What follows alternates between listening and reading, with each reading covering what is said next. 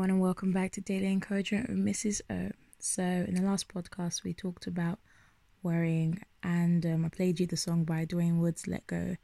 Today, I'm going to give you a Bible verse, and it comes from Matthew 6, verse 27. It says, "And who of you by worrying can add 1 hour to the length of his life? And why are you worried about clothes? See how the lilies and the wildflowers of the field grow.